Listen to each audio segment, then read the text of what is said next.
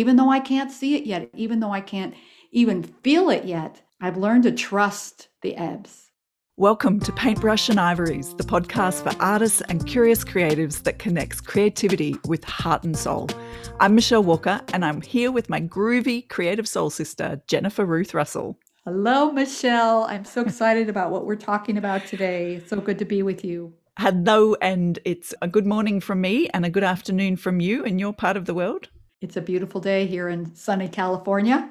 Excellent. And it was pouring rain here about an hour ago, which is not great for my internet, but it's eased off and we seem to have an awesome line. So let's dive into our topic today. This is episode number 5, and we're talking about what to do when you lose the creative groove. This is a pretty good topic. There's lots to talk about, isn't there? Uh-huh. So talk to me about, what does that whole topic bring up for you in your art making and singer-songwriter performance creativity?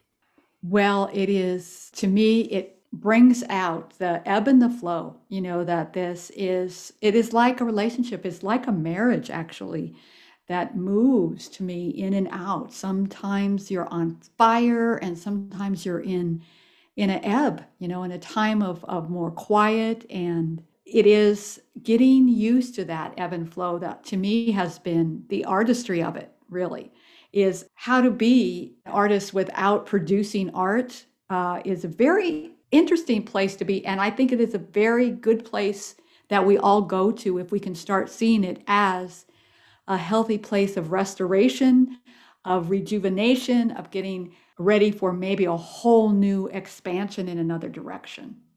Yes. And I wonder if that is us recognizing that that's not having lost the groove, but it's a different phase. And I love your concept of ebb and flow, because I think what's happened for me in the past, where art for a long while was really a hobby. It was something I did to defrag from my job. And, in those days, probably up until 2003, I was really, just having fun with stuff. And so I'd only ever not do it. And then when I'd come back to it, I'd go, oh, yeah, I really enjoy this. Why don't I? And back in those days, I used to do beading, and it was my pre-jewelry days. It was kind of just anything I could get, I could stitch together, pottery and ceramics. And I found that if I didn't make time for that creativity, when I come back to it, I'd really feel that reigniting of, yes, this brings me great joy. Why do I ever not do it? So that's one aspect, I think. Because you've had such a long history of your art making and your creativity, is that something that's ever been true for you, or has it always been in the center? So it's more about the kind of focus that you've got and the dealing with any blocks that might come up. When I decided to do music full time, I then took some detours that took me out of doing music. So it's very interesting. I went to school. I went to Dick Grove School of Music in my early 20s. That was like my trade school. And I did lots of music. And then I didn't do music for a long time. I was a flight attendant for a while. I was skating around music, but it was like also my recommitment to it. And there's something when you are doing it full time, it's easy to get out of the groove if you don't keep the perspective of it. Because if you think you got to make a living off of this artistry and it becomes strident, that's another way of losing your groove with it, right? Because you think that, oh, I've got to do this, I've got to do it well, and I've got to do it now. And something about that can take you off the groove because you're not growing, which to me is one of the most important parts of staying in the groove of your artistry, is you always need to grow. Just like the tree always gets new leaves, right, in the springtime. Yeah. So you need to have new ideas that really give you the juice, because I think you would agree with me, Michelle. If you don't have the juice, you're not in creative balance. Absolutely. So I'd love to hear more about what you have to say about that. Absolutely. And that word strident is really interesting, isn't it? Because we can put a lot of pressure on our artistry to support us. And I was of the opinion for a long time that that's totally appropriate, that we should believe in ourselves and we should commit to, being all in with our creative pursuits, and that if we didn't make a full-time wage out of it, that we were getting in our own way in terms of our money. But I remember having a bit of a change of heart when I read Elizabeth Gilbert's Big Magic, and she talks about her writing and not putting the pressure on her writing, the sort of 100% supporting her financially, and what freedom that gave her. And I really liked that idea, and it switched something in my brain that I could have my business, which was creative focus, but more in a business sense, more in an application of creativity into people in business, which is a different beast from being in the studio just making art. But it allowed me to carve out time. And so for me, the ebb and flow then was being able to dance between the two and still carve out the time that I needed to get my creative juice in the studio, whether I was making jewelry or I was painting. I've only been painting since 2013. So that's a more recent joy, but wow, is it a joy for me, to slap paint around these days. So I think when I was doing that dance between having a job that, even working in my own business, there was still some demands on me. I couldn't set my entire agenda, but I certainly had a lot of freedom, and it produced an income. And so it allowed me to play and learn. And I think if I had have set out to say, right, I'm going to be a painter full time, the pressure that would have applied would have bounced me out of the groove so quickly that I would have been desperately disappointed.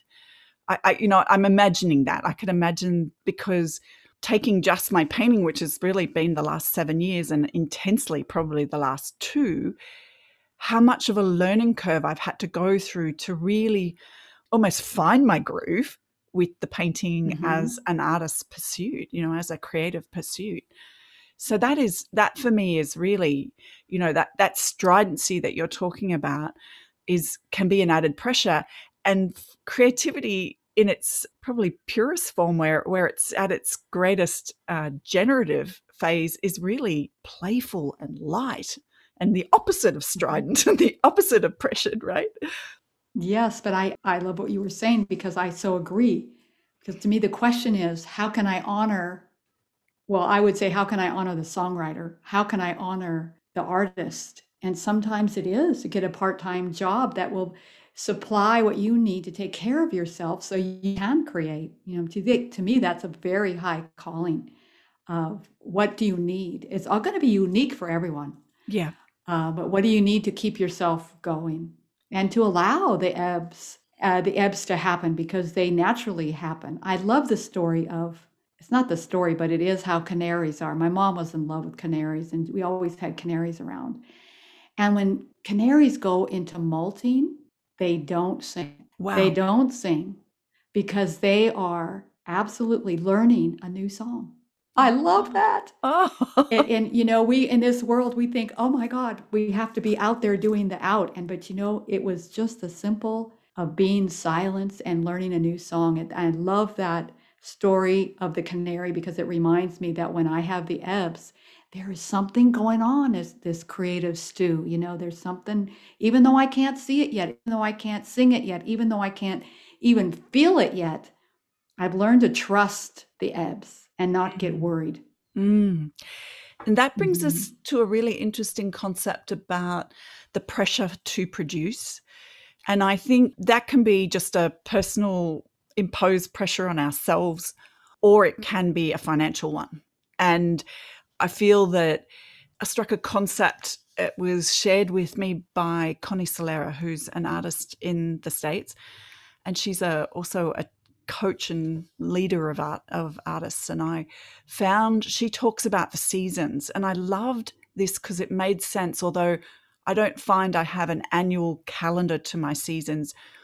But my arc of my creativity is definitely about the sort of going through different stages. And part of that, maybe that's your concept of ebb and flow, this in a different language, but the idea of going inwards and exploring, and maybe this is the molt phase where you're going in and you've perhaps just finished a big body of work, which is, I feel like I'm in this particular phase of like spring where, having just done a big exhibition, which was a year's worth of painting, I'm now in exploration, and production isn't necessarily the goal. I'm playing with different materials and I'm exploring, and I'm really reflecting on what is it that I want to say, or what materials or techniques do I want to pursue.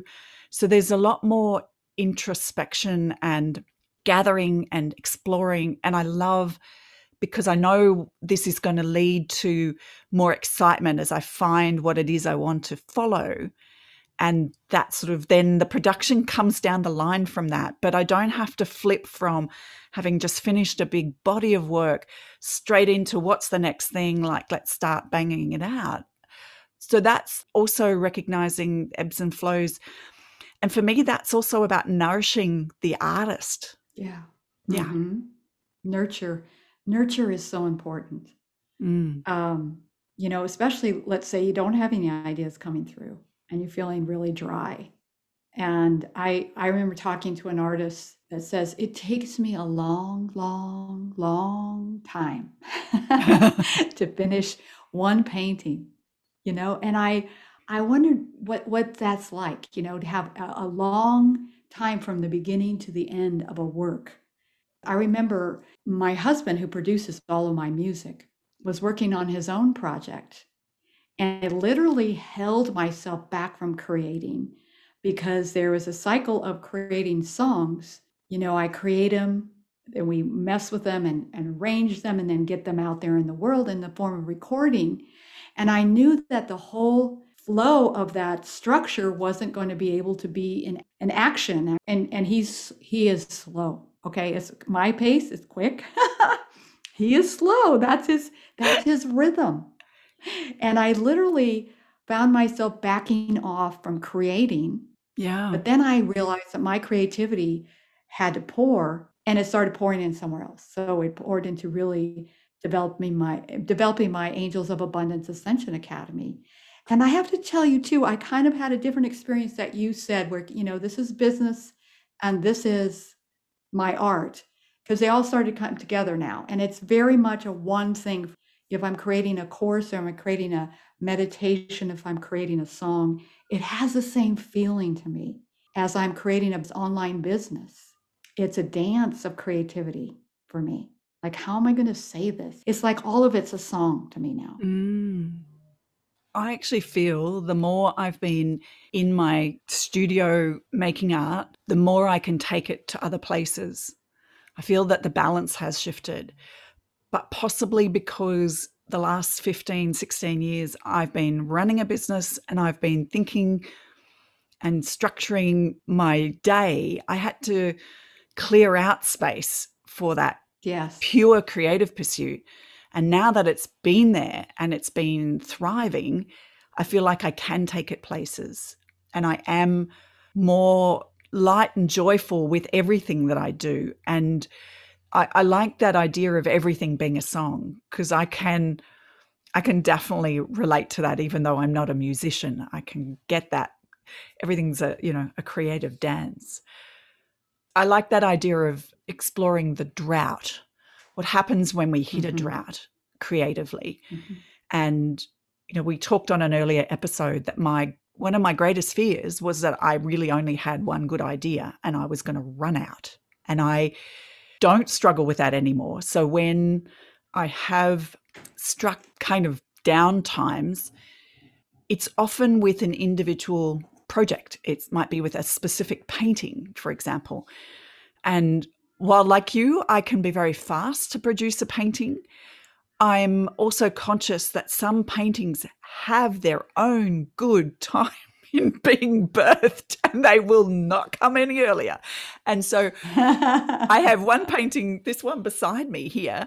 I started that 18 months ago. It looked nothing like what it does now, and it had 3 major phases. The last phase, probably the last 5 or 6 months, I thought it was with an older sister and a younger sister. There were 3 in a run, and I had the first of them got through and was sort of the last big canvas in my exhibition in February. These other two just did not want to come along. They were not playing. And so they just hung on my studio wall. Not quite taunting me, but a little bit sort of, I'd look at them and I'd go, I don't know what to do with you, and keep walking, just keep going straight into my studio. And then just the other week, like 10 days ago even, I went, okay, I'm ready for you now. And I pulled both of them down. I worked on both of them. And one of them I feel like is pretty much finished now. But that's a huge arc. And I find that fascinating. So it can be maybe not a drought, but a stuckness. I don't know what to do next. And there's also the other side of that, which is I like you enough to not want to ruin you, but I don't know what to do next, so I'm not going to touch you. I know of some artists that are painters that literally turn canvases to the wall because they can't be taunted by them. They don't want to be taunted by these things that refuse to be finished or refuse to communicate. Like I often get a sense from what it is that from the painting itself, what it wants sort of to do next. So there can definitely be a stuck in the process kind of moment, which can also be frustrating and can really feel if I wanted to dive into that in a negative way, it's like, well, I don't really know how to paint then. If I can't finish this one, then, I could make it mean a lot of things. And I think sometimes it can be a bit of a challenge to just say, okay, well, if not you, and this is one of my answers, is start something else. Because that might have a different arc of time. It may go from start to finish in 3 weeks, not 18 months. Do you have the same with songs? Is that something that happens with you? I want to just answer what you've just said because something came up very strongly while you were sharing that beautiful piece of how it took some time to come back to the last two, and now the second one is progressing and the third one is still coming along. I have seen the saboteur come out very strongly in my own life when I have something that I really want to do, especially if there's a time limit on it, or there's a time like I'm going to release an album at this time. So I have, this much time to work on it. And I'll never forget, I heard someone say that you need to put a big consequence on not doing what you say you're going to be doing in order to, and something, and it really girds it underneath, it does. So I decided I'm going to do this as an experiment. And it was around my album, Worthy. And that's when we used to do album, which was a collection of about 10 or 13 songs, right? All in one time, one place to come out together, just like you did a body of work. I was having the hardest time, like starting to move it into, all songs were written, but move it into a system of recording and being on it. And so I was in a group, I was on a retreat, and I stood up in front of a group of people and said, if I don't have at least this up to the mixing stage and I gave a date, I think it was in 3 months' time, I'm going to walk around my neighborhood with only my underwear on, and a sign around my neck says, I do not care about my own desires. And of course, I also had a reward there of, I think it was a vacation down in Baja on the ocean. So I couldn't believe how much that just having a consequence. And of course, when I came home and told Michael, who produces all my stuff, he was furious with me. He said, what do you mean you're going to walk around your neighborhood without any clothes? I said, I'm not going to get there because we're going to finish this. And we did. We got to a place where I was okay. But that giving myself that expectation and a consequence undergirded that project and gave it strength that wasn't there before. So I also know that every time that I'm getting ready to express something in the world that's maybe an expansion of where I've been before, that I have a hesitation and I see my old patterns of not believing in myself enough, or feeling like I have to be more like someone else. All those things we've talked about already, and we're going to probably continue to talk about them. But what I think this journey, after being on it for a long time, is still about believing in myself and having faith. Yeah. Because if you have a lot of expectation on your artistry, on your art, and it doesn't happen, that can really take you into another dive. And knock you out of your groove. Absolutely. Yeah. Can I give a story that's just happened to me, which is the flip of that, which is there's an art competition that I was intending to put into, and I hadn't yet got a piece that fit the requirements. So I was thinking, right, I'll do that. I'll step up to that and, whip myself on a bit to get this piece together, something that would be suitable to enter. A couple of weeks later, and it's not like I wasn't busy, but I still didn't have anything. And it's a particular size requirement of the artwork. So it's a small art award. So the maximum size is 61 by 61 centimeters. And the work that I would love to put in is 75 by 50. So, it's kind of the wrong dimensions. And when I said, it doesn't matter if I don't put in for that award. So I was actually taking the girding of the loins, I was taking that away. And the relief I felt, and I thought, well, who am I doing this for anyway? And what am I making it, mean if I don't put in for it? And in a way, it was a relief because I thought, I actually don't need that external validation. Yeah, it'd be fun. And if something just pops out in the next 2 weeks, great.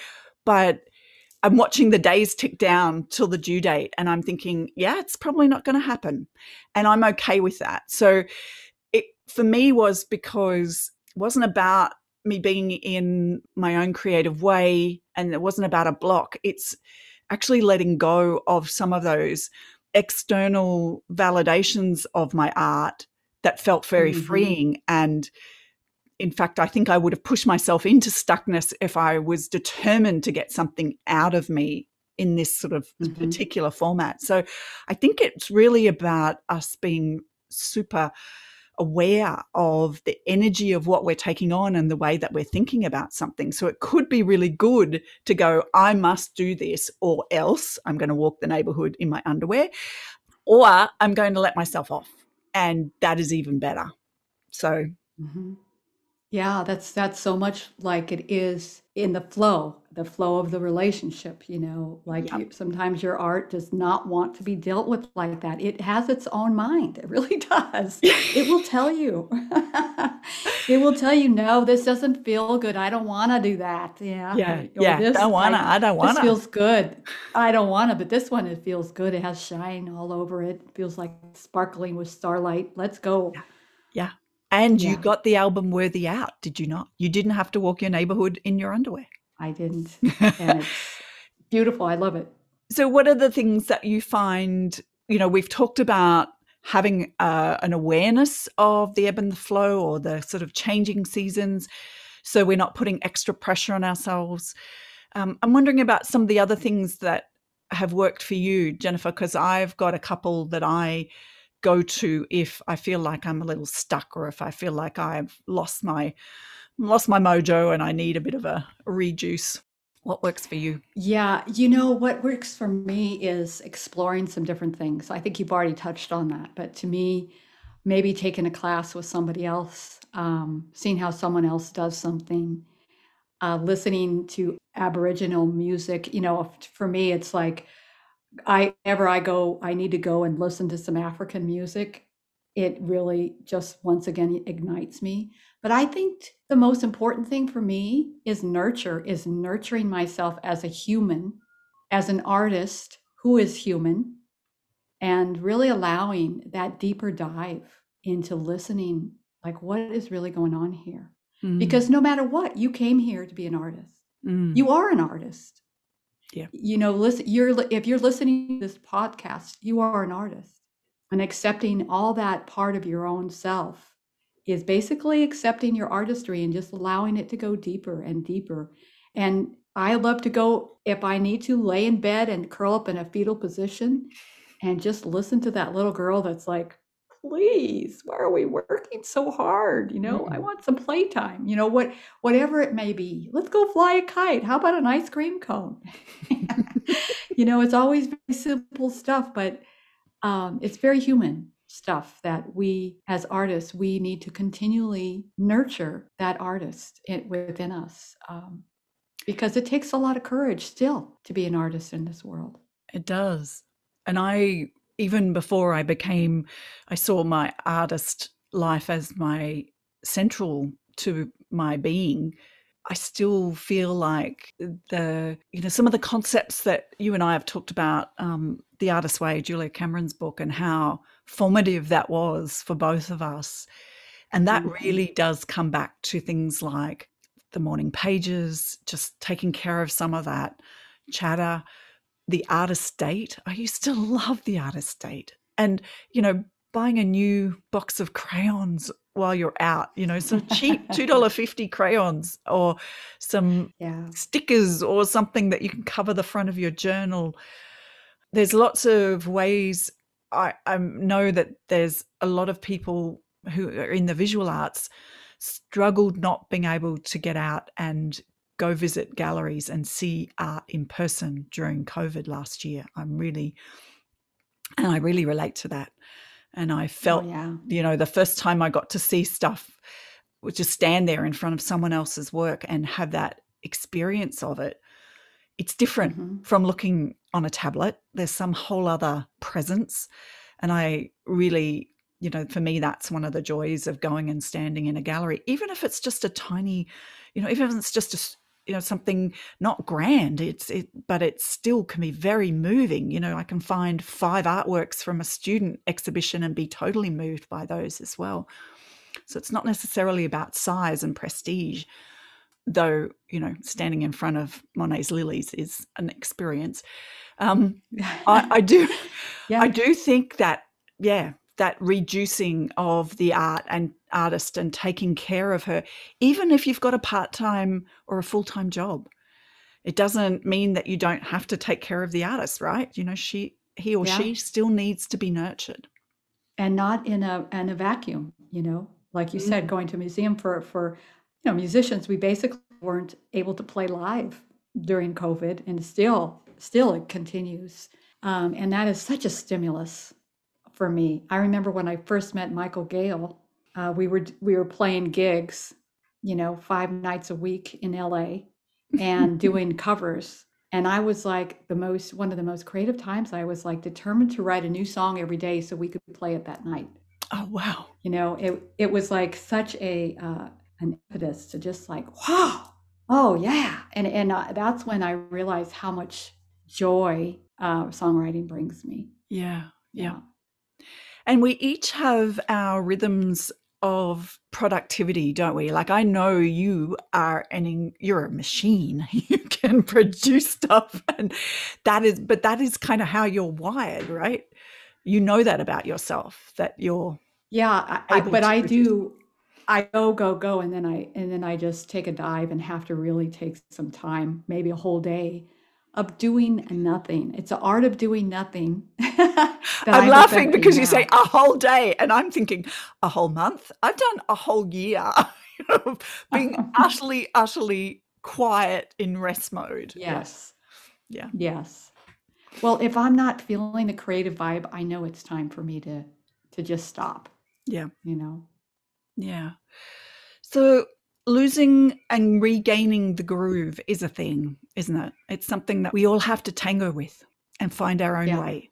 Yeah. My go-tos, if it's just a momentary thing, I'll go outside and stand near some of the big, beautiful fig trees outside my studio and or go out and consciously breathe in the sky. I love that, put my feet on the soil. That's a kind of a moment-to-moment thing. If it's a bigger thing, I need to usually come back and look at how I'm looking after myself. So how am I eating? Am I getting enough sleep? Some of that humanness, as you were saying, of the artist in the care of self, that can be really important. And I also feel that you mentioned going and studying or learning from someone else. That can be such a joy, both for learning from another artist, but also meeting the other students. And I think that can be really inspiring, because even though you might be doing the same topic or the same subject or trialing the same technique, I love that if you're in a room with 12 people, there'll be 12 different approaches, 12 different kind of sensibilities. And that's a fantastic thing, because, one thing that one other person does might just spark a whole new aspect of productivity or a whole new direction for my own artistry. So, yes, there's lots of ways that we can keep the vibe high or regain it if things fall off. Beautiful. Anything else in this whole topic of gaining and regaining the groove? I think we have really covered a lot of area today around losing the groove, staying in the groove. Yeah, Yeah, it's I been think there's so rich. many aspects to it. It's a really rich topic. But if listeners want to get in contact with us, how can they contact you, Jennifer? How can they connect up with you in the interwebs of this world? There's two places actually. JenniferRuthRussell.com. You can find out what I'm up to musically, and also at patreon.com, which is patreon.com/ Jennifer and Michael is where we're putting all of our new music. And it is very exciting to be there and be on the leading edge of what's being created now. It is. And you share both free music song meditations as well as people can sign up to support you through Patreon. Absolutely. And it, any amount is appreciated. Yeah, it's a beautiful thing to be able to support artists. As we know, we're all looking for the reciprocation. We put lots of joy out into the world, and I love supporting other artists as well. So if people want to connect with me, I'm michellewalkerart.com, or if you want to join me on my social media, I'm at Michelle Walker Art for both my Instagram and my YouTube.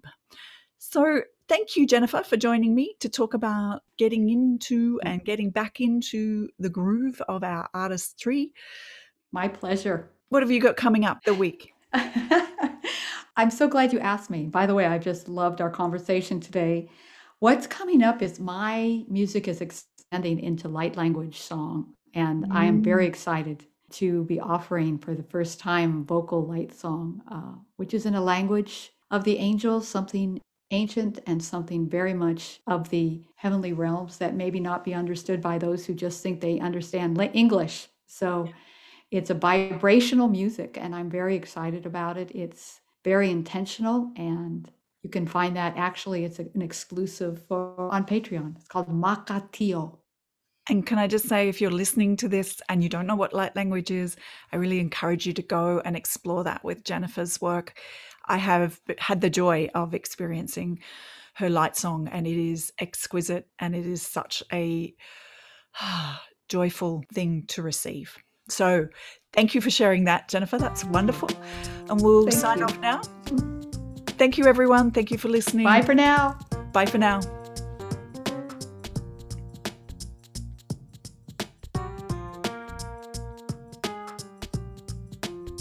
That was just pure ignorance.